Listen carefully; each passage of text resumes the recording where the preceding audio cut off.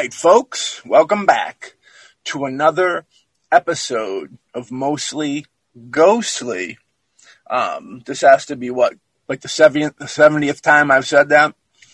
Every time I listen to the show, I always start it off the same way, and I think to myself, I think they know what they're listening to by this point. But just in case there's anybody else, anybody new out there, welcome to another episode of Mostly Ghostly. With myself, Machu, and over there we have Ray. Ray, how you doing? Pretty good. How about you? Doing good. You are gleaming. You're beaming and gleaming. You're like a ray of sunshine today, literally. It's not my sunshine. Oh, be careful. Somebody might try and steal your sunshine. Today we have a very cool topic to talk about. We've kind of lightly peppered over this thing before, this theme. Very interesting stuff. This is something you'll always, it's almost like not a spectator. A spectator is one who watches. What do you call that? The people that speculate. People that speculate. Okay. Yeah. This is one of the things that they can this is a thing that they pitch off of, which we often talk about it being real, because the lines of the energy, if you believe in the energy, then this right here, I feel, is something that you can believe in. But as we see with certain things, in certain crowds, there'll be certain people that would believe the same thing, but not if somebody else is saying it. But if their buddy was saying it, it's okay. So it's like one of those things. But without any further ado, human mind conjuring. All right, folks. Now what that is paranormal and things that brought out by people just wishing and thinking heavily on them happening, which we've talked about before. This theme was brought to us by the great Ray Booten. I know we're gonna discuss like a certain test study that went on, but I know Ray has another study that went on that he wants to talk about real quick. Well, I was watching a show. I do a lot of exploring and looking for videos and information, and I came across some people who were investigating a house. The house had a legend of a boy that died, a couple centuries ago and haunts the place. And these people actually open it up like a bed and breakfast and let people come in. People get EVPs and they see things, and it's kind of like, wow. Well, this group went in there and they did the investigation. They got EVPs, electronic voice phenomenon, and they were curious about it. So they zoomed in a medium, fairly well-known one. Without telling him anything, they said, what do you feel about this place? And he said, well, there's an energy there, but it was never a spirit. It was never a person. It's kind of come together. And this energy is manifesting what the people put out. And he actually said, do people go there and investigate? And they said, yes. Said, is there a story associated with the place? Yes. I said, well, the people investigating who bought into the story have actually left an energy imprint there. The energy has come together, and that energy is responding to them. Now, these people who were doing the ghost hunting, they went and they did some deep research into the location, and at no time anybody by that name was ever associated with it. So the energy you put out responds to you. I mean, it's the same as the law of attraction. Maintaining a good positive energy to get positive things to come back to you. So on an energetic level, this spirit was created.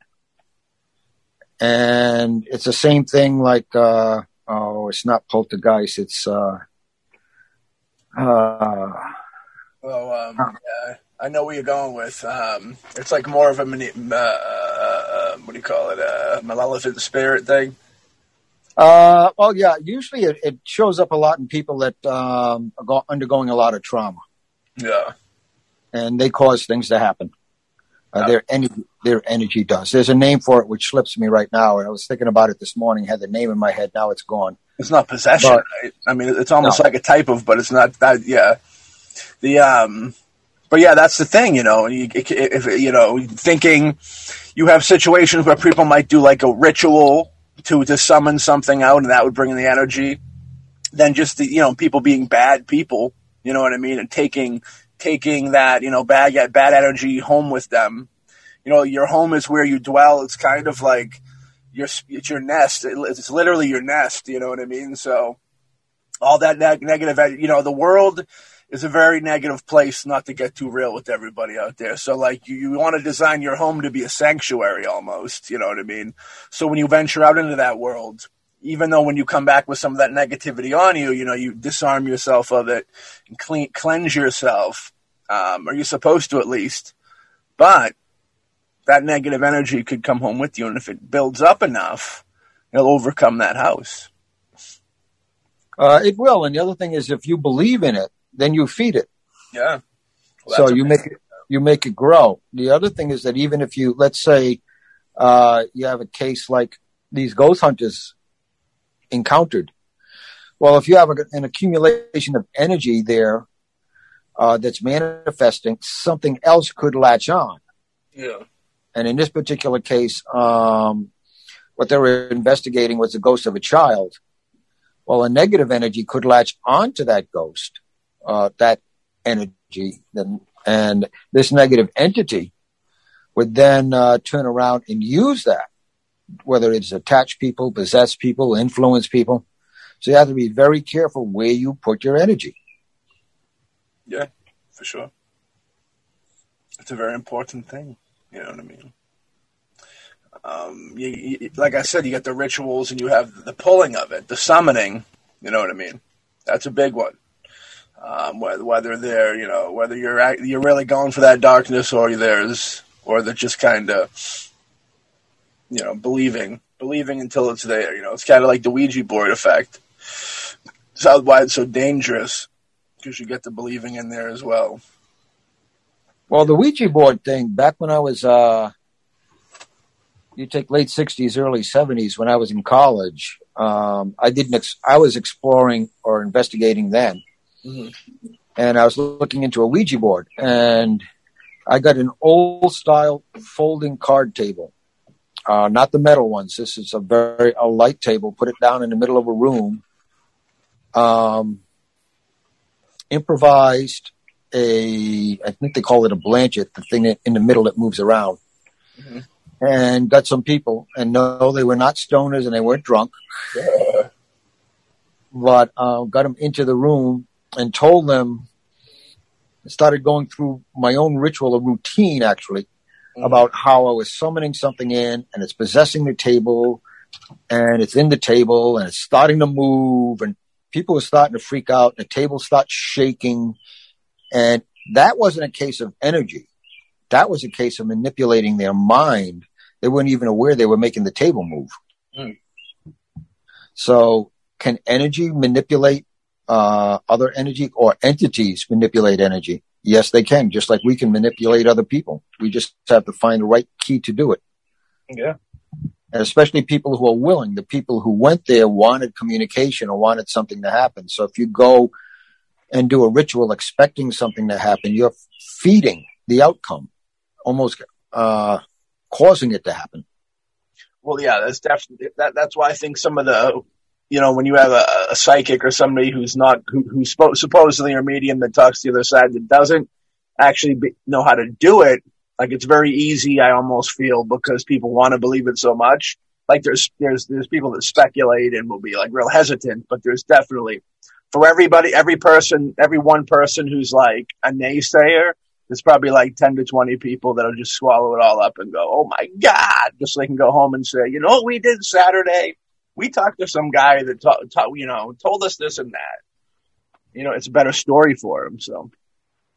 Oh yeah. You have the seekers. They're looking for confirmation, and they will latch on to things, even subconsciously twist them a little bit to fit what they're looking for.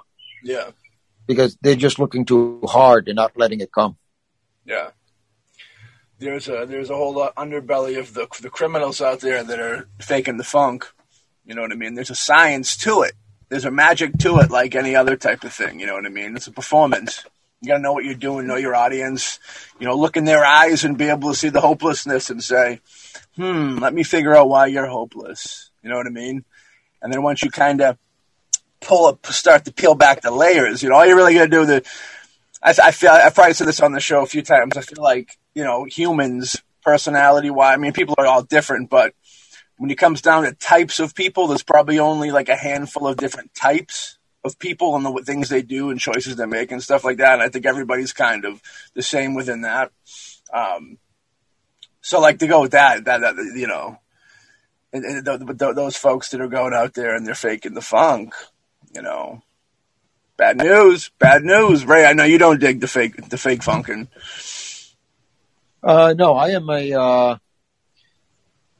a psychic or a medium's worst nightmare. Hell yeah. I've actually paid for and gone for one-on-one, sat down, and they start talking. They ask me a question, and I said, no, you're here to tell me. And they do not like that. I think that of the number of times I did that, I came across one person who was genuine, who actually gave me accurate information with my giving them nothing. Yeah. I did give them yes or no's, and that was all I would give them, a yes or a no. That's all you should have to give them. It is. I was fortunately trained that way, and when I was giving messages, that's basically, and you should look for it in a medium, that if you start to say something, they stop you and tell you yes or no, and that's it. Because they shouldn't want any information. They should want to be able to give you information. Because what does it mean for you if you've given them the story and they're feeding it back? Nothing. Yeah. If you've given them nothing and they've given you information, then you have to know that it actually came from someone in spirit and it's legitimate, and that's what you're there for. Do you think a lot of society kind of look at the mediumship and all that almost like it's a magician, like it's just kind of a trick of hand?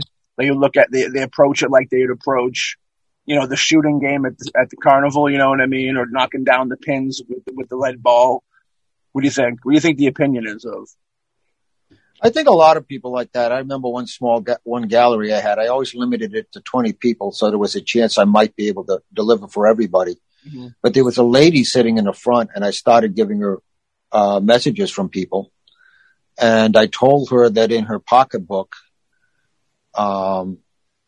she had so-and-so's ring. And she just looked at me like, duh. Yeah. And one of my rules was I would go there early, but isolate myself and prepare myself. I did not want to know your name, anything while you were there, nothing. That was something I did not want. And then afterwards, she said, I got to confess. I came here partly just to prove you were a fake. But when you named that ring and the others in my pocketbook that you didn't know about, and the other things you told me, she said, I changed my mind. Now, I wasn't offended because that's the way people are. Right. They're gonna come at you, and it's up to you to be able to deliver. If you can't, you shouldn't be doing it. No, well, I respect her more because she's ultimately open-minded. Where, you know, she was speculative of it, but she still went there to try it out for herself, and then she realized what was going on. You know what I mean? So you got to respect that, of course. I agree. You know. Yes, sir. We have nothing but respect at Mostly Ghostly. So the human mind can conjure a ghost. All right. Now, Ray, would you consider that to be a ghost, or would you consider that just to be something, maybe the energy that was bringing it out? I think it's, there's two things. It's the manifestation of the energy. It's the energy bringing it out. The energy taking a form and manifesting your thoughts. The other thing is that sort of energy, when put out the right way, can actually be the doorway that opens it up for ghosts or a spirit to communicate. That's the problem with Ouija boards, is that the energy of the people in there wanting that communication, or providing the energy to open a portal, and something comes through and it's not controlled. But yeah, to be able to create an entity, to create an energy entity, with the mind and with the desire and with the energy that we have in ourselves, definitely. I mean, even science says there's an article by Forbes I read about 6 months ago where some scientists did an experiment, and they devised a room that no electromagnetic fields could penetrate. And they would put people in it, and they had sophisticated equipment, and there was an energy field that reaches out 6 feet around people. So we generate it. Our mind is, there's synapses going, there's electricity, there's energy. We take in fuel, we burn it, we create energy. We are energy beings. We have a temporary fleshy cell, but we have energy beings that we are, and we extend past that fleshy cell. So if we channel that energy outward, particularly if it's collectively in a small group of people, once we put all that energy together, it can become self-sustaining or exist on its own, because it's a mass of energy out there, and we give the identity by what we believe it is. Well, it's the power of word. You know what I mean? People don't really, they don't, it's just word. You say them every day, but, when people speak, I believe when people speak positive over, their life and their situations, they get better in the same way that they would, if they would just speak negative and, say, oh, this always, this ain't going to work out because it never does, like stuff like that and all that. I think that is a, kind of negative aura. But like that aura, I think, is a part of, I think there's negative. We talked about this before. I think there's like a negative that just floats out there. We call that negative depression, the big D. And I think like everybody kind of has it type deal in the same sense. And it just flares up at different times. But that's all energy too. You know what I mean? Like I consider that to be evil energy. Like when you talk about devil stuff and all that bad energy, I consider the energy, like I bet depression is just like an old, ancient, evil entity. You know what I mean? It's just been around since the beginning of all, and the actual name's Depressiana, or something like that. You know what I mean? And it's just this thing that floats, and it's this weird curse on the world that's there. And, yeah, I think that it's something like that. But with the energy thing, to go back to the speaking of positivity, you know what I mean? That's what prayers are and all that. So we've talked about before, like the power of the mind, and there's a lot of, how your mind, you only use certain parts of your brain, and I often wonder, what would we be able to do if we used all of our brain? And you take a situation like this where they think you can conjure a ghost or a spirit or an entity. If we had more of our brain to use, it'd be more. What do you think it'd be more common? Like I know in the last episode, a couple episodes ago, we kind of talked about what a weird, bizarro world it would be if people were to use their whole brains. And, would it just be people like enlightened flying around, like hovering around? They've mastered gravity and weight. So they don't, you know what I mean? They lifted the burdens off their shoulders of the world and they were allowed to float. You know what I mean? Like some weird, but like, what do you think about that, Ray, with the brain, because it's very in tune with today's episode as well. The human mind can conjure a ghost. It goes all the way back to the power of that human mind. Well, I think that what happens is that as we use more of our mind and we open up more parts of it, we're able to connect on different levels. And I think it's the level you connect on that what you're going to manifest. If you take something like some of the monks up in Tibet, who meditate and actually levitate. Mm-hmm. And so they're obviously, their energy surpasses or bypasses the physical limitations as they're able to levitate. If you take someone who, let's say someone is a healer and they're using energy to heal, you go to them with something that's sore and something that's bothering you, and you leave and you feel better. There's a positive energy transference. Now they're channeling the energy, but it's flowing through them. And to do that, they have to be able to open their mind in themselves farther than most people do, because that energy is there available for everybody to self-heal.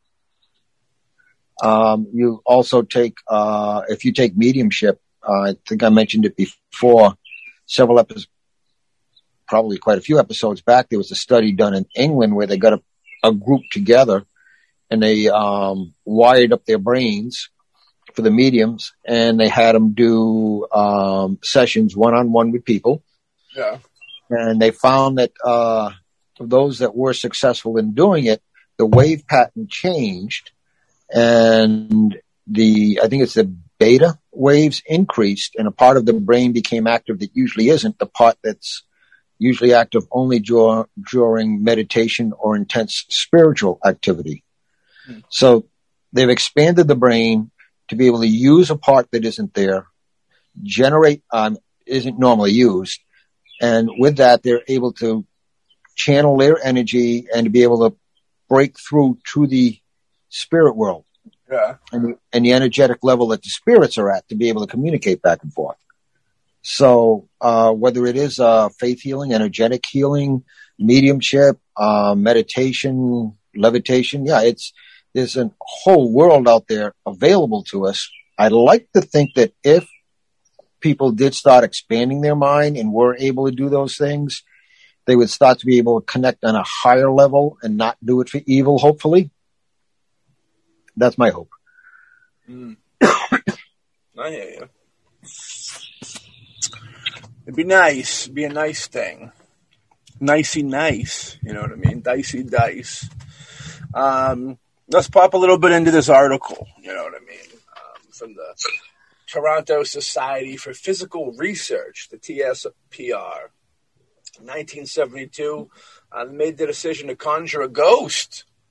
They acquired 6 women and men with job descriptions as diverse as industrial designer, housewife, sociology student, former chair of the Mensa, and they had no certain psychic talent, only an interest in the paranormal. Which, you got to have that interest, I feel. You think that interest is a good thing or a bad thing? You think it should have been straight up normies or a little bit of interest? I think having a little bit of interest helps them direct the research. You wouldn't put someone into research on, exercise, the positive effects of exercise, let's say over 50 years old, who is a 40-year-old couch potato. It just doesn't fit the parameters of the type of thing that, you're investigating. You would want basically someone over 50 who has an interest in exercise to be able to put them through routines and get a positive response back. Right. You need a basic, very, very basic, okay, here are the parameters. Okay, what's it about? Paranormal. Okay, they got to at least have some interest in the paranormal or some curiosity. Yeah. Otherwise, it just doesn't work out, because they'll be going in, actually fighting the experiment and holding it back. Yeah, I'm with you. Like I said, it started in 1972, and if it had people that were naysayers by 1999, maybe they would have finally got them to say, okay, maybe it's possible. We can start the research. You know what I mean? Then if they're naysayers that don't believe, will just be nah. Then it's not even worth having them there for research. But together, they invented Philip, which is a 17th century Scottish nobleman who killed himself after a love affair ended tragically.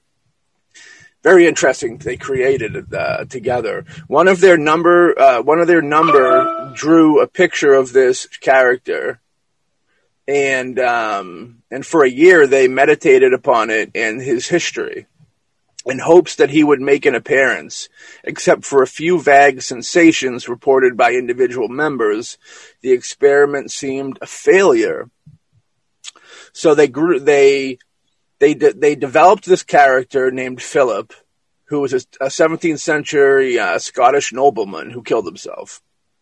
And they had the whole backstory to it, little theatrics to it, after a love affair that ended tragically.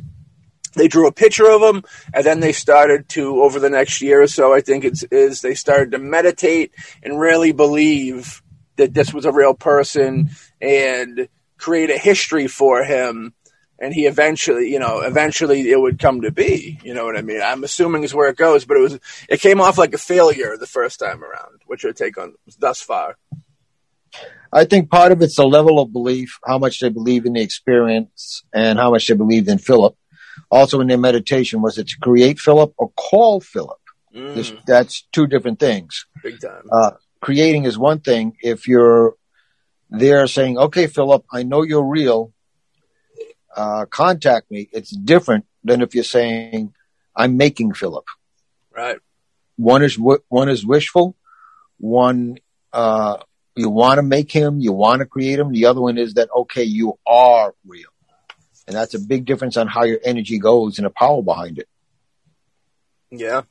You know, there was a horror movie called The Witch recently with Black Phillip, which was a goat that was the devil, I believe. The devil came back into a goat.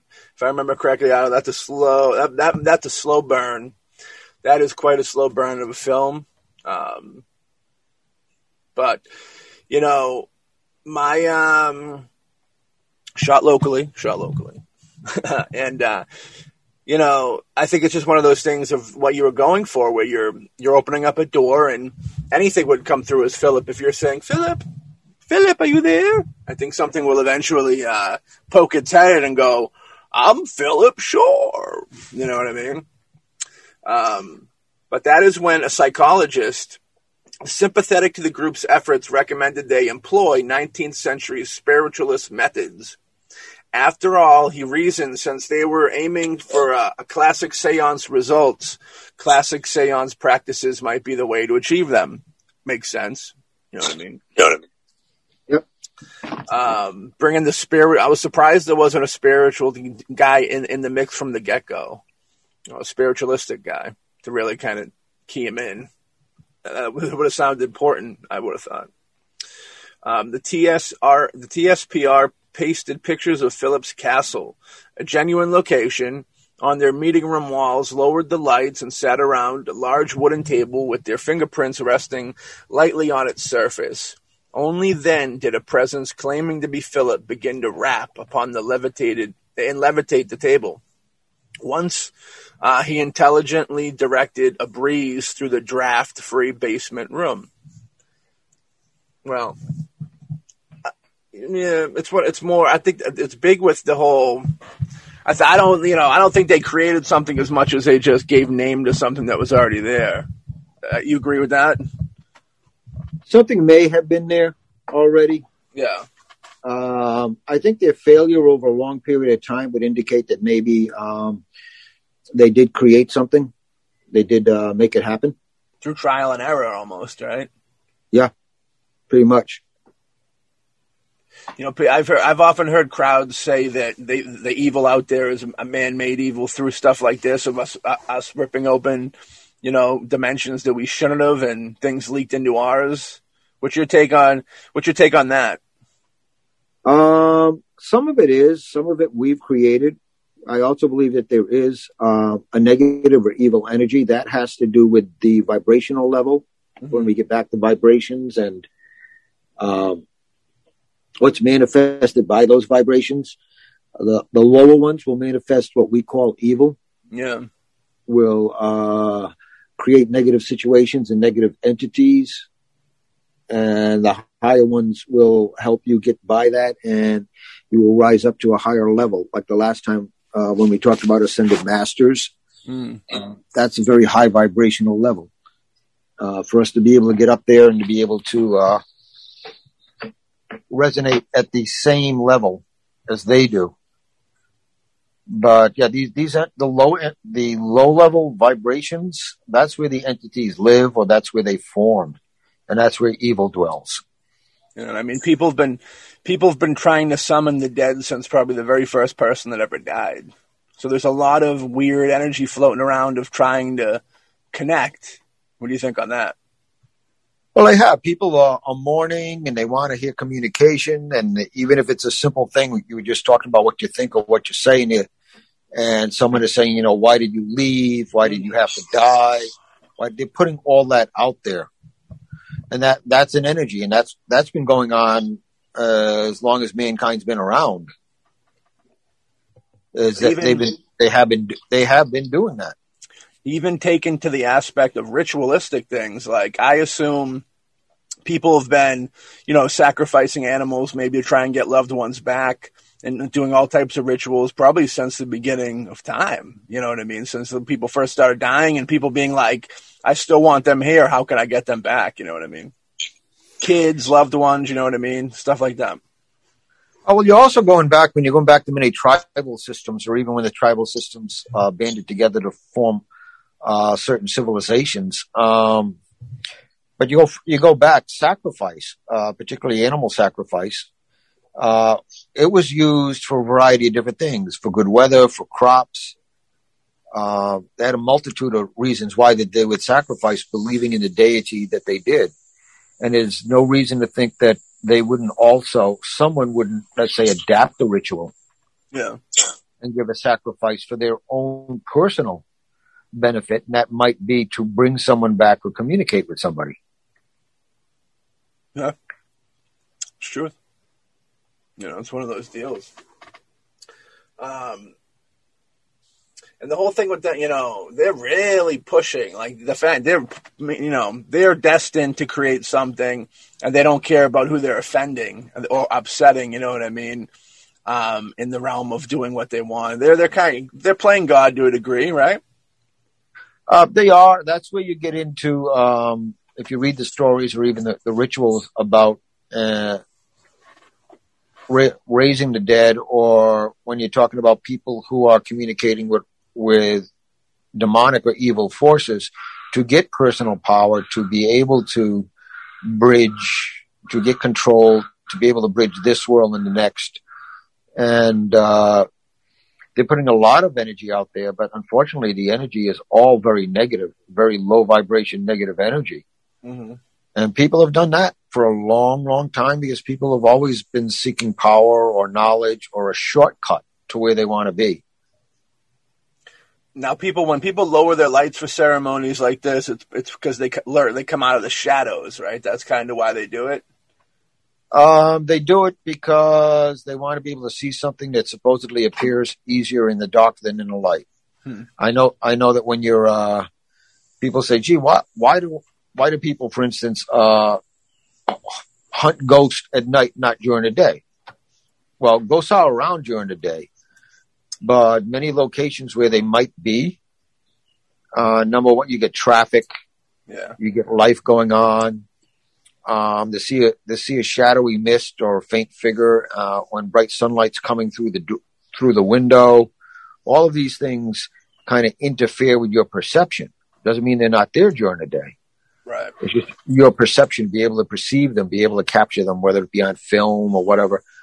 So you basically go at night, when it is dark, when you can use specialized cameras, when there's no outside interference, everyone else is asleep, there's no cars going by, trucks down the road, et cetera, to be able to readily identify something. And that's why they use that in these seances quite often.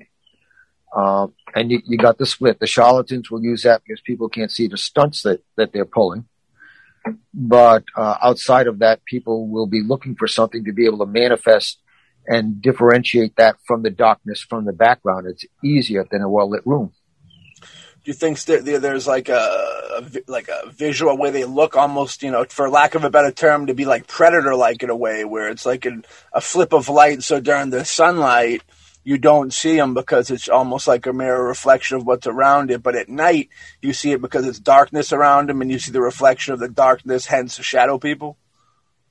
That could be shadow people during the day also. If you are a light mist and the sunlight is shining in a room right through you, it's hard to detect.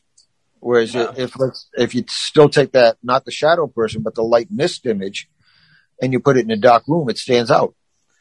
Right. So you think that they still would roam? Do you think they're away during the day or just not visible? Not visible.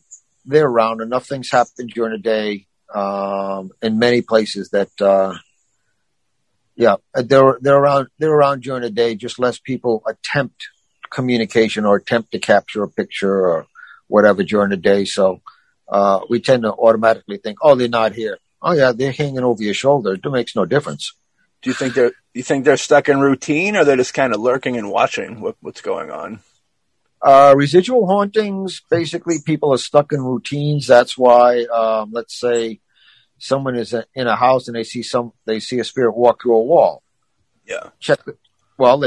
The owner before that basically redid the house, and the wall they're walking through used to be a doorway. Right. So they're stuck in that routine, and they see it in the old layout back from the 1800s. They don't recognize in their present form and where they are. They don't recognize the 20th or 21st century modifications. So they're walking through a wall where a door used to be. Yeah. But yeah, they can get into a routine when they're attached to a place, do the same thing, and that can happen during the day or at night. Do you think there's ones that just lurk and watch that like aren't, or that's a whole different type of entity? It's a different type of energy. There are watchers. There are lurkers. They're there. And they're looking for those people quite often that are putting out an energy that want to communicate, but they're not doing the right things to protect themselves or to block anything negative. Whether it is the Ouija board, the seance, whatever, to use that energy to gain strength or possibly to finally break through to this side. And those are the lurkers. Those are the watchers. And, that's why you have to protect yourself, and you have to know what you're doing.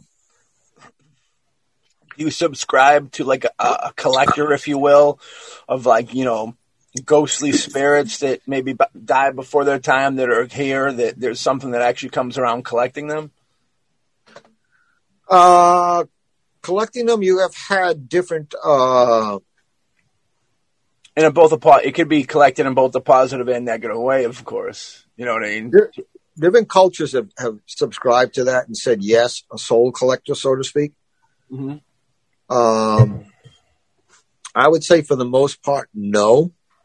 If someone is trapped here or trapped in between, until they let go or someone shows them the way out, they're going to stay trapped. Right. You have dream catchers, right? Yes, I do. Now that is to keep away bad dreams to protect you while you sleep, right? I think. To protect you while you sleep, what happens is when the bad dreams come down, they get caught up in a dream catcher. Only the good dreams get through. And what happens is you should always hang it to where in the morning it's exposed to the sunlight. The sunlight burns off and destroys the bad dreams.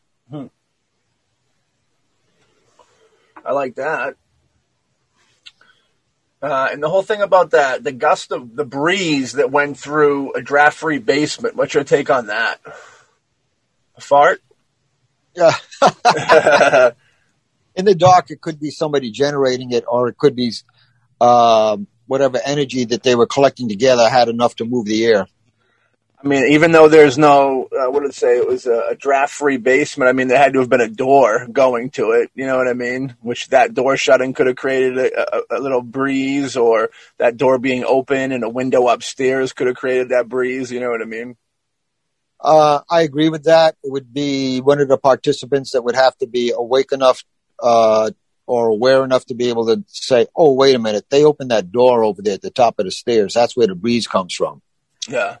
So that depends on how much you really want it to be the spirit and how much you want to disprove it. I've seen both things on shows where they investigate the people who will go to any length to try and disprove something, and sometimes they look ridiculous. Yeah. And the people who want to simply believe in it, accept anything, even though it's kind of like, come on, we all know that wasn't a spirit. Yeah. They're like the TV shows that are like, it's an air conditioner, and they're like, everybody shut up. You hear that? You hear that? It stopped. It heard we were talking about it. You know what I mean? But yeah, it's crazy. Yeah. You need a middle space there. You got to keep an open mind, and if you can't explain it away, after investigating, then it was spirit. It's very simple. When we were down in that mental hospital, me and Sean, as teenage boys, and we videotaped it, there we do go into a basement where there's no windows, and as the camera pans by, in the very back far of the room, you see like a noose. And I know it sounds funky that I'm saying a noose, but you see literally like a wire that's been tied like a noose that swings in the background for no reason. The only thing that could, and like as we approach this room, you can see that there's a table in front. Like there's no way we did it. You know what I mean? It was that was probably, that's one of those things when I talk about that experience. We never seen any of that weird shit while we were in there. Cause if we did, we would have been gone. We didn't pick up on stuff like that till we got out. I mean, there's waist to head, shoulders, everything, shadow people that you see like in windows before we go in. There's like weird light aura, like things that jump around, like stuff that if we seen, we would have been like adios amigo. There's, the most horrifying part is when we're leaving, there's a growl that's like, fucking, it's the most paranormal things I've ever encountered. I've counted a decent amount, I feel, in my day. You know, me and Ray, we don't just do this show because we're interested. We've been touched by the angels. You know what I mean? But that place has got to be one of the biggest hot spots. And I believe they tore it down and now it's going to be like, apartments. Something weird. I don't know what they're doing. They tried burning it. It burnt a couple of years back. Somebody burned the kitchen. They said it was people partying. I wonder what the backstory is. Ooh, that's the stuff we took. I believe my buddy took a medical hammer, and I have like a audio reel of some doctor's notes that I've never been able to transfer into the reel. And maybe I don't want to, you know. But yeah, that place got I remember. Yeah, you don't catch that stuff when you're in there. But that place had a big vibe like that for sure. That had that thing moving around. So like, I do believe that it's possible that something like that would happen. That noosey thing, or that I'll say wire, so it just seems more believable to naysayers. But that wire that was hanging, that had a circle at the bottom of it, was very real. The fact that it was a physical thing swinging is more believable to. I've seen it, of course, in my own eyes, but a breeze is so weird. It could really be anything. You know what I mean? It could be somebody moving their coat like this in a room. You know what I mean? It could be, if they're in the darkness. You know what I mean? It could be anything. Well, there's sometimes, I was in a place, an old reformatory, had been a place for kids and a mental hospital and at one time a prison. And I was standing in front of a cell. There was no one else there. And I took a picture of the cell. And then I looked at the picture. And there's this kind of white, it's not really orb-like. It looks almost solid, like cotton. Yeah. Kind of thing floating in a spot. And then I look at my camera, what I'm taking a picture with. Then I look up. There's nothing there. Look down. It's there. Look up. I did that like half a dozen times, back and forth. And I went, cool. I got something. I looked in there and there was nothing. I figured for some reason something said, take a picture. I took a picture. Looking there, there's nothing. Look down at the picture, there's something.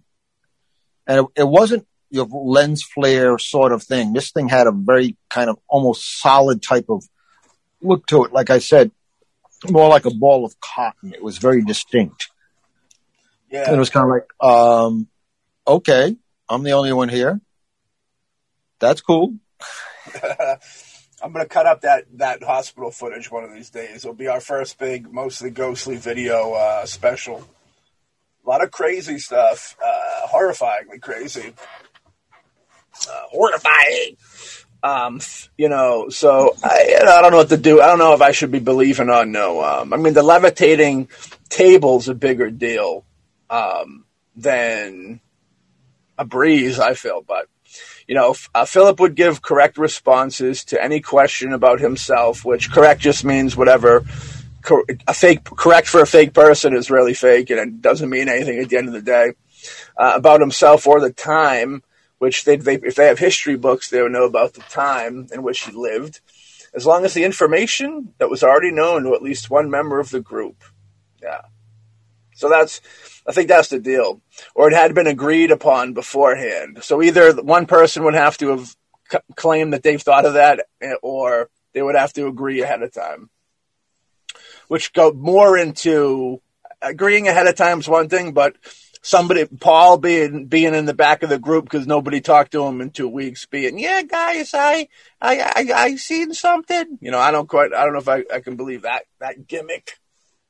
What do you think? I don't know. I got my doubts about, someone afterwards. I know that as far as the table levitating, there was a show I watched, some videos I watched out of England where they were sitting around a table, and what they did is they had multiple cameras. One was on the table and one was underneath the table. Well, actually it was a little bit, but it showed the table from the bottom. So you could see their feet, you could see their knees, the legs and everything. And at one point the table rose up and you could see, because of the split screen, you could see no one was lifting that table. No one had a foot under it. No one was lifting their knee or anything like that. The table just went up a couple of inches and then came back down slowly. And now that's another one where I'm looking at it going, cool, you did it right. You thought ahead of time, okay, I'm going to be careful.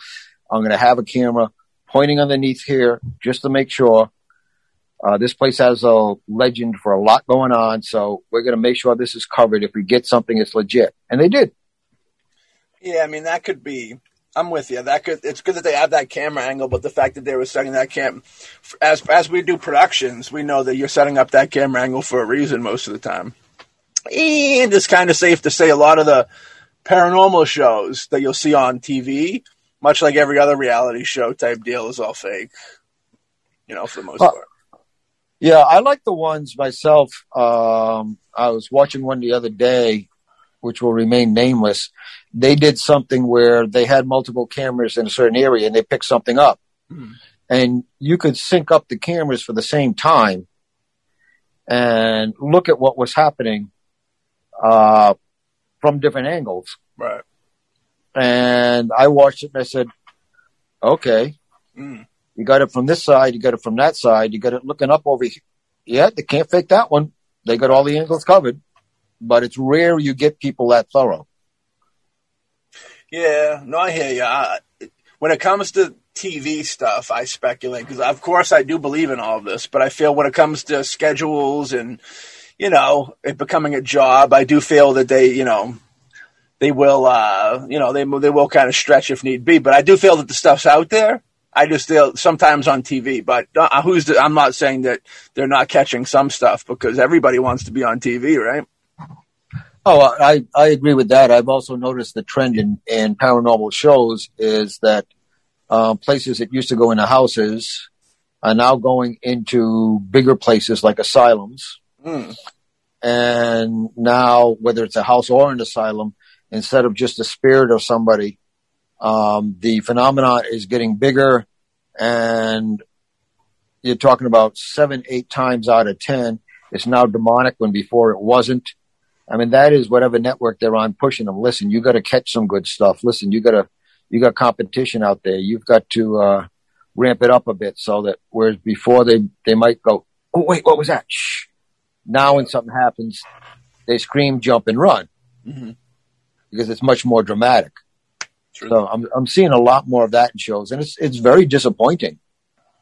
Yeah, it's too much Hollywood. That's what happens. Definitely. I look forward to the day with you and others from Mostly Ghostly to go investigating. Yeah. I think what'll be interesting there is setting some ground rules, and one of them is don't overreact for two reasons. One is the purpose is not to go Hollywood. Two is that, while you're screaming, yelling, or anything like that, any additional messages or anything like that are lost. Yeah. While people are panicking, you say, like, work on that self-control and just go and stop. Let it come through. Let it happen. Yeah. Don't worry. We'll do the ritual so that you're safe. You got to give them that. They got to sign a waiver so they feel safe. We're also going to bring a lot of black salt. That's very with the times. I like that. Well, what we're going to do is at the entrance when we go in behind us, we're going to leave a very thick, large layer of black salt, so that when we leave, we can wipe our feet on it, so anything attached to us cannot cross it and follow us. Is that salt like regular white house salt? Same salt thing, like you put on your food, or is this like this salt? This is different. It's black salt, but spirits have a notorious, not only can they not cross it, once you get it on your shoes, they can't follow in your footsteps, so to speak. They can't follow you. That's why you wipe your feet on it. So you should almost have a bucket of it outside everybody's house that you step in and out of when you come and go. You know, wipe your feet, say your prayers, and then go on your way, and you're all set. Nothing's with you. What if you were to take your shoes, step in glue, and then step into the salt, so it stays on your shoes? Would that work? I don't know if I want to be driving around with my foot stuck to the accelerator when I have to hit but not on that day. It's like it's a project. It's a house project. It's something for everybody to do at home. You know what I mean? Not like do it and then just hop in a car. Come on. It's like I've always thought that, holy water is a good thing too. Yeah. Do the salt, sprinkle some self on you, say your prayers of protection, and then just go on your way. You support drinking holy water at all? Think that does anything?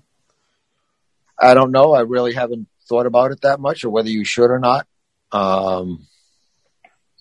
I think much like you would make a regular salt and water mixture to clean your windows and sills, I think that once you put it on you on the outside of you, nothing will attach to you. Or if something has, it'll break the attachment. Yeah. I'm with that, yo. Let's get back to Philip here. We're not giving him the attention he wants. Philip would give correct responses to any question about himself all the time, which he lived, like we just talked about. To go back to unless they agreed, but if the question strayed out of the limited area of expertise, his answers seemed hesitant or were not forthcoming. I feel like they're playing a game. They're playing a game with everybody here. I'm definitely wanting to call bullshit on this whole deal. That's for sure. You know what I mean? It sounds a little funny, but if it is an energy, and literally that energy is programmed, so to speak, with certain information, it will respond in kind. But it's starting to go a little bit far. Going, I don't know. Is it possible that they birthed it and it's growing from their energy, that it would only know their knowledge? Is that possible? I'd say that's highly likely.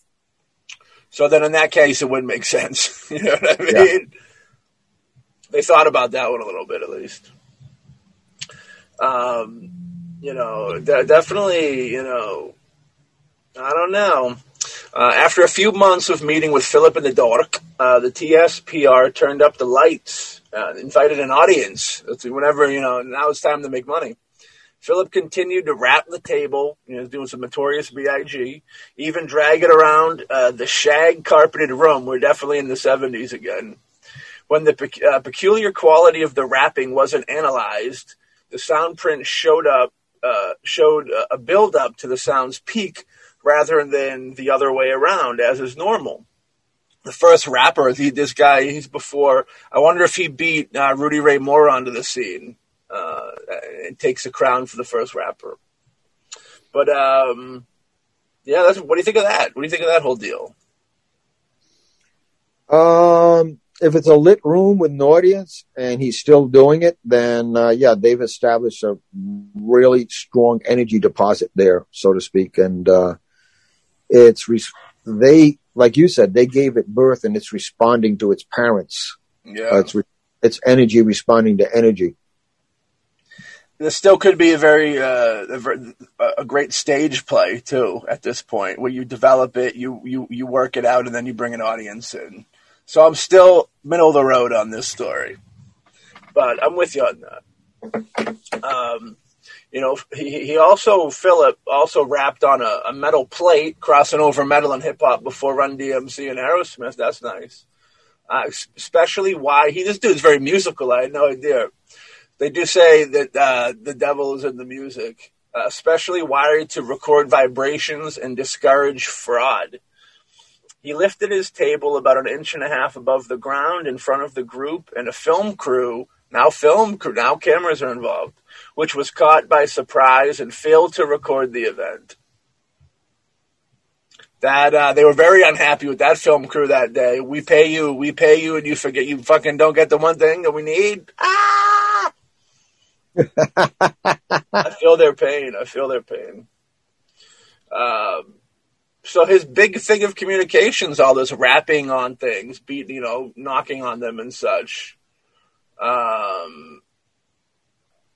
Which could, I guess, be, it could be, something could have, I'm sure they could have figured out something. This is the 70s of, in the 50s or 40s, what's his name? William Castle was doing those things in theaters with buzzers and seats and all smell-o-rama and all that, incorporating more interactive stuff with the audience. This almost sounds, and that was 10, 20 years before this. So it's like, it could be keeping with the times, keeping with it. I'm still not convinced it's not an entertainment act, but just not the whole thing, but this gimmick. Lifting the table for, 1 inch above the ground, stuff like that. Why doesn't it go higher? That's what I always wonder. It's the same thing when people levitate and they do only, like David Blaine will do like 3 inches off the ground or whatever. And it's like, it looks like it's a weird leaning thing that they do somehow. And it just looks, you know what I mean? Or like a shoe, like weird, like the front of the shoe's got mirrors on them or something. And behind the mirrors is the guy actually leaning up. I don't know what the gimmick is with that trick, but, this all sounds like it could be tricks a little bit, some magic stuff. What do you think about the table coming off 4 inches? I'm sure it's a heavy table and all that. So the energy to take to lift it would be a lot. You know what I mean? They have that going for them. But what's your take on this stuff? I would say in any type of levitation, it's going to be, if it's being done by any sort of entity in spirit, or whether you created it or not, it's going to be how much energy it has to move something in a physical world, and that's going to be difficult for it to do. Yeah. Or even if you're in the physical worlds and you're meditating, to generate that much energy, let's say even if someone weighs 150 pounds, to lift 150 pounds would be a lot of energy you're generating. Right. The whole thing with the film crew, you're not being able to catch the camera, that's kind of vague. You know what I mean? It could be anything from them, eating sandwiches while it happened, to seeing it happen, running to get equipment, and then all the batteries mysteriously being dead, or, all the electricity to plug in the cameras being dead, or, all, equipment being, we often hear of batteries being drained and stuff like that with energy like that in the room, because they don't want to be seen, you know what I mean? So, that possibility is there as well. Well, if they're using the energy to levitate the table, they may have stole it from the equipment. That's a good point, yeah. The another thing, too, is if they're not that well disciplined, let's say they're skeptics and they're kind of watching, and something happens and their jaw drops open, then they turn around and they go, oh, shit, I didn't have it on, because they weren't expecting anything. No. It can be a simple mistake, or it could be that that's the excuse for not having to put up any proof. And the bigger audience you get, that's more people wanting to see it happen. So it's more energy being pushed into whatever the trick or the whatever you want to call it would be. You know what I mean? Yeah, definitely. Everybody in that audience isn't going, well, there are people going, I hope this don't work, but the majority of people are going, oh, I'd love to see this work. I'd love to see this work. You know what I mean? The methodology used to create Philip has been replicated a number of times with a variety of dramatically backstoried characters, which that's kind of dark. That's going to be a scary thing. these entities, they're creating these monsters and sending them off into the another world. These entities have been cited as evidence of psychokinesis and related to poltergeist phenomena. In fact, some of the TSPR members reported instances of poltergeist-like activity in their post-Philip private lives. So right there, I think adds to the fact, I think that they made contact with something that didn't want to. When they wanted to leave the party, they wanted to leave the party with them. You know what I mean? I agree that that energy they may have created in their minds a certain figure, but that energy may have opened the door they weren't prepared for.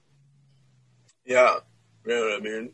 I think that that brings a little more to it too, because I do think you can't just you're the creator of something like that. I don't think you can just turn your back on it and walk away. It's like having a kid, like anything. You know what I mean?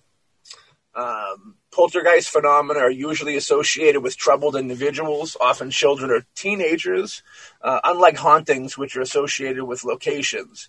If the PK theory, you know what I mean, the psychokinesis theory, is correct, Philip-type entities in poltergeists are less supernatural and more relatively rare and little understood function of the human brain. So it says like poltergeist is just kind of the negative energy through trauma that's kind of brought up. You know what I mean? Creates the poltergeist. It wants to kind of put this right in line with that, which I agree kind of. Poltergeist I thought had a little more of a paranormal, ghostly vibe to it, but it could just be straight energy. I guess realistically that is what a poltergeist is, right? Not a ghost, but bad energy, like from the movie. If I remember back on the movie where they're like, oh, actually it was supposed to be the devil or something in Poltergeist. I remember the part where it's like, he's got your kid. Who's he? He the one, like that line. Yeah. Yeah, I think that for most people who experience something like poltergeist, it is a psychokinesis. It's just someone is undergoing trauma and a lot of raw energy is released. Maybe a window slams shut, something falls off a table for no reason or flies across a room. I call it an energy burst. Yeah. And it's an energy burst. When it affects the physical world, they call it a poltergeist. I like that. Energy bursts. I support that. What if we had a big atomic bomb energy burst of good energy? Save the world? Maybe it would. You never know. The fact that they were affected by their lives, I thought was very interesting. That makes it more realistic in the poltergeist tie-in to be more, right on there on point, I think. Or they could be related to egregores. Egregores, or thought forms, are beings brought into existence through the power of intense group or individual thought. An example cited by John A. Keel in his book, The Mothman Prophecies, is a specter which fits the description of the fictional character, the Shadow. It has been cited by a substantial number of disinterested parties over the years in the vicinity of Shadow creator William Gibson's home, but only after Gibson lived there. So they're saying that it's kind of one of those things that, people see it after the fact, like somebody creates this thing and then people, which I kind of consider that to be very closer than poltergeist, you know what I mean? A part of that is mental. Is an energy. I say that's something like an energy imprint. The person's belief in it has to be very, very strong. You tell someone a place is haunted by a particular thing, they go in, they see that thing. Yeah. Whether that's what it actually is, the first person who named it, created it, whatever. The believers are going to go in there, invest their energy in it, wanting to see it, and they're going to see what they want to see. It's kind of like you take old mirrors or just the eyes overall. When we look at clouds, we see things. We see what we want to see. A kid might see a cute teddy bear. A Native American might see an eagle. We're going to see the human brain tends to make patterns and put recognizable faces or recognizable fingers into those patterns that it sees. So part of it is that. and when the energy comes together, they'll see what they believe it is, and they'll project over that. It's like your urban legends. Every town kind of has a supposed little ghost story or some type of ghoul lurking in the woods, or somewhere in there that the kids grow up talking about it and creeps them out around Halloween and stuff. And even the kids talking about it gives it that energy. You know what I mean? Well, what about sounds? There you go. Ghost sounds. Yeah.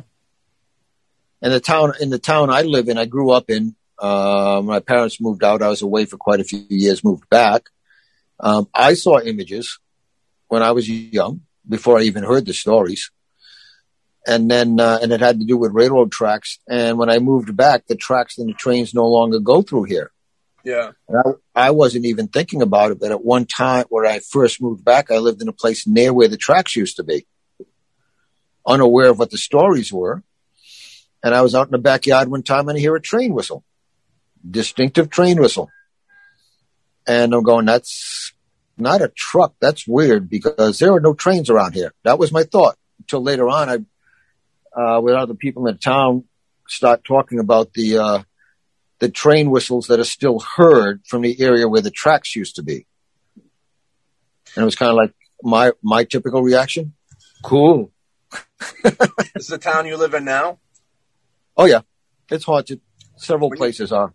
When you said train whistle, I could have sworn I heard a very light train whistle in the background. So when I listen to this back, remind me to look for that. And I do feel we catch weird things in the audio a lot. For anybody out there listening, let us know what you heard.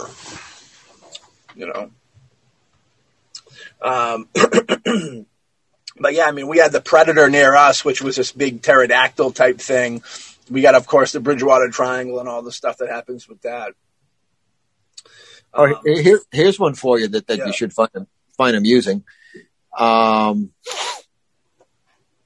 When my mother crossed over, there was a big rush to get a cemetery plot, stone, everything. The family, you're in the middle of trauma, and the last thing you want to do is try and make all these arrangements. Yeah.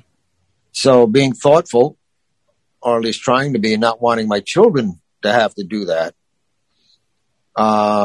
Several years back, I went and did get a cemetery. I have a plot and a stone and everything all set. So while they're undergoing the loss of a parent, they don't have to deal with all the other stuff. That's good, yeah. Now, the cemetery where all of it is also the town's cemetery, and it's haunted. Ah! They're going to plant me in a haunted cemetery. You ever walk through it? Oh, yeah. You're starting to make friends ahead of time?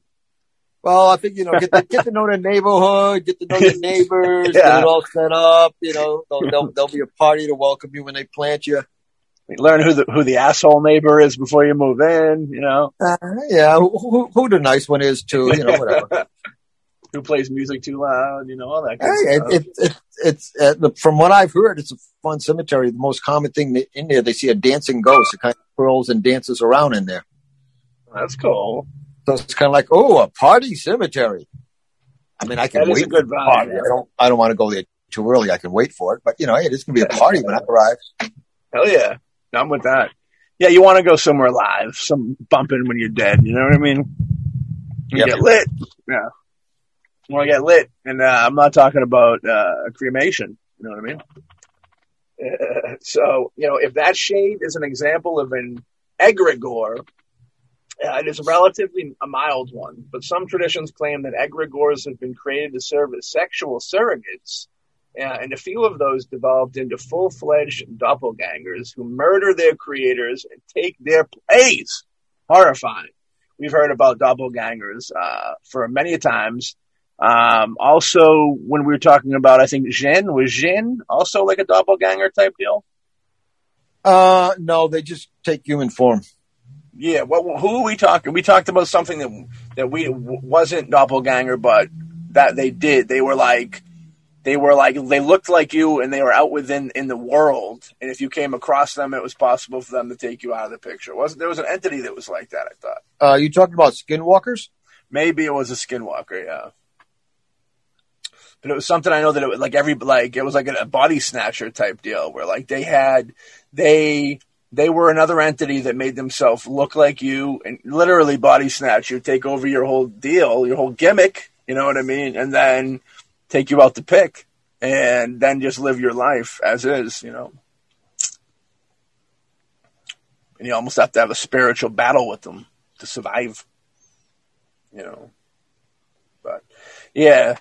Yeah, that's no fun. Doppelgangers are creepy. That's very creepy. And the whole idea of it's creepy. Like imagine getting a knock on your door and you open up the door and it's yourself looking at you.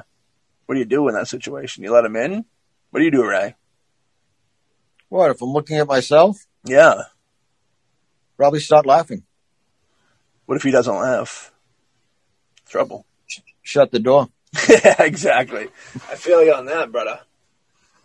Egregores have also been equated to the elementals, though of a degraded kind. And Tibetan tulpas, advocates for the tulpas, contest this association, as egregores have a bad reputation, but that doesn't necessarily make the tulpas good. What do you know about the tulpas and the egregores, Ray? Well, the egregores are the energy beings, but the tulpas I don't know about. Yeah. The Tibetan tulpas, the Book of the Dead folk. For example, explorer and Orientalist Alexandra David Neal decided to conjure the tulpa of a fat little monk, I guess. After months of directed meditation, it materialized, not only to her, but to other residents of her camp. After a while, the tulpa graduated from her control. It slimmed down and took on a decidedly sinister aspect. At that point, David Neal decided to pull the plug on her tulpa, and with the help of some Buddhist monks of her acquaintance, reabsorbed his energy. Now, that reabsorbing of energy thing's big, too. And I vibe with that, even though, like, that's more of a foreign thought, I feel. The absorbing of energy, I think that's, you know, in my mind, that in the spiritual world, that's kind of a real thing. What's your take on everything I just said? No, I agree. If you have generated the energy, then you can reabsorb it, disarm it, get rid of it. Reabsorption also can be sending it, if the energy is there, sending it back to where it came from, whether it be the earth, whether it be the grave. It's sourced from the other side. Yeah. So reabsorb or reassign, redirect the energy is the ability to do that is very important. And most of that is done usually through rituals, through spells, and recognizing that it is what it is, and not being fooled by it. Yeah, it's interesting. You'd think it would eventually be trouble, like what? Because what are you gonna?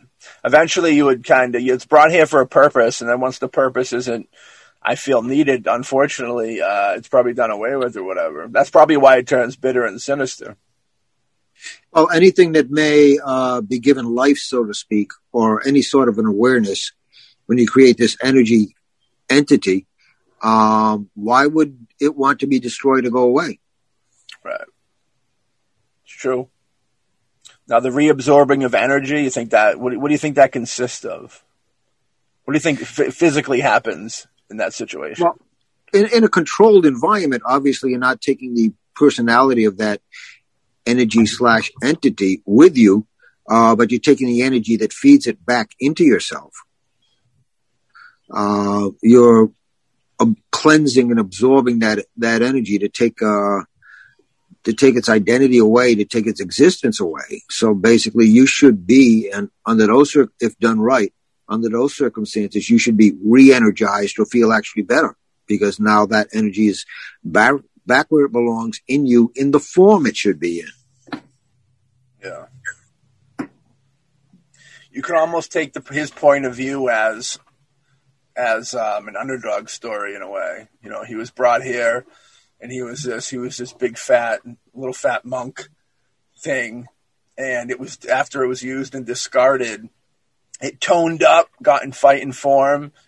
You know, got a little darker, got that edge to him, and then kind of did his own thing. And he was a bad boy, and they didn't like that. He was too much of a rebel, if you will. Maybe the lady that summoned him was a heavy lady and didn't like the fact he trimmed down that weight and was like, "You're out of here, bud. You gone. You're coming back with me." She reabsorbed his energy up. You know what I mean? If Philip-type entities, egregores, tulpas, and poltergeists are projections of human thought, it would explain why so many places that seem as if they ought to be haunted are. This theory also differentiates them from pre-existing opportunistic beings looking for an entry into the physical world via Ouija boards and all that stuff. Those entities will no doubt be featured in a future Cobra's Ghost, but get the following aside here. Future Ghost, Future ghosts are on their way, you know what I mean? You gotta be careful. Every day there's future ghosts being made. In 1994, a group of students from Franklin Pierce College attempted to replicate the Philip phenomena. They met with little success, most likely due to the short duration of the experiment and their laughably slapdash mythology. One night, having again failed to contact their creation, Robert, they decided to try reaching him using a Ouija board. Several beings, or one masquerading as several, communicated with them, but sniffily denied any knowledge of Robert. Be that, maybe his ego, be that as it may, the different varieties of supernatural entities described above do behave in distinctively different ways and have specific limitations not necessarily shared by pre-existing or demonic beings. No Philip-type entity has yet materialized, whereas that is the signature feature of the egregores and the tulpas. You know, they're physically there, you see them. Egregores and tulpas individuate, unlike Philip types and poltergeists, who remain connected to individuals. Poltergeist or PK phenomena are not associated with egregores or tulpas. Differences in the behavior of different supernatural beings are not without precedent. In the Mormon tradition, for example, there is prescribed a method for discerning what kind of non-human being might claim to be delivering messages from God. The doctrine is hand. So yeah, I mean, you know, faking the funk to make them look like they're straight from God. You know, that sounds like bad news right there. An angel being resurrected and therefore having a body of flesh and bone will take it. The spirit of a just man made perfect, they call it just man made perfect, who's not resurrected but still covered in God's glory, will ignore your hand and proceed with the message. The devil, being compulsively deceptive, will try to shake it, but being without a body will fail, and with any luck, he'll become frustrated and go away. In the realm of PK, or thought form creation, however, a little human deception seems to go a long way. The darkened environment that facilitated Philip's appearance set the scene for all sorts of pseudo-spiritualistic chicanery. British psychologist Kenneth Batchelor, who by all accounts has had great success relating to Philip's style PK activity, suggests a designated cheater is helpful in the early stages of the process. I agree with that. I think they cheated. It gathered its own power. That person produces an initial rap or table lift in order to relieve group members from the uneasy thought that they are personally responsible for the occurrences to follow, or to get the group past the first semi-dreaded spooky event, if you will.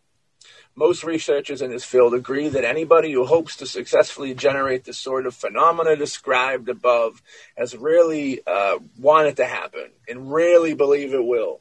In any case, the dubious settings and the methodologies of the experiments by necessarily biased researchers inevitably shadow the results. However, they are impressive. That's how other people feel that way. I don't think they're all that impressive myself, personally. Did you think that was impressive evidence, Ray? What'd you think? No. On paper? I like it. For me, impressive evidence. When I was exploring that reformatory, I was in a section alone, and I basically said I'm leaving, turned around and went, and I heard a clear voice say no. And I got it on tape, and it's a very clear no. I heard it. I got the recording of it. It's kind of like, this place is empty. Okay. That impressed me. Yeah. It wasn't a faint EVP on a tape going, no. It was a loud no, and it came off in the recording as loud. I want to see it. There was a when I was a Native American drummer, we used to go up to the drum mothers to practice, and the town that they're in is on the edge of Worcester, and also that whole area is haunted. And we would smudge and say prayers, and we would drum. And there would be probably the best description is what people call the hat man, a tall figure with a hat that would walk by the windows in front. And you could see the shadow figure. Everybody in the room, and there were about 12, 13 people in the room, would see this figure walk outside.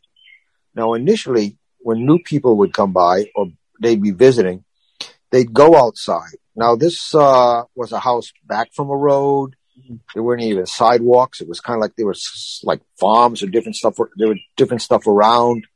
It wasn't a place where people took walks, traffic, anything of that sort. And those people who investigated could never find anybody. But on a regular basis, it would never enter that sacred space where we drummed. But everybody who was ever there at one time or another would look up and say, oh, there he goes. And it's kind of like this was not a shared hallucination, because if someone new came, we never told them about it. We let them discover it themselves. Right. So it was kind of, that to me was impressive, that we could look up and I could, oh, they're here tonight.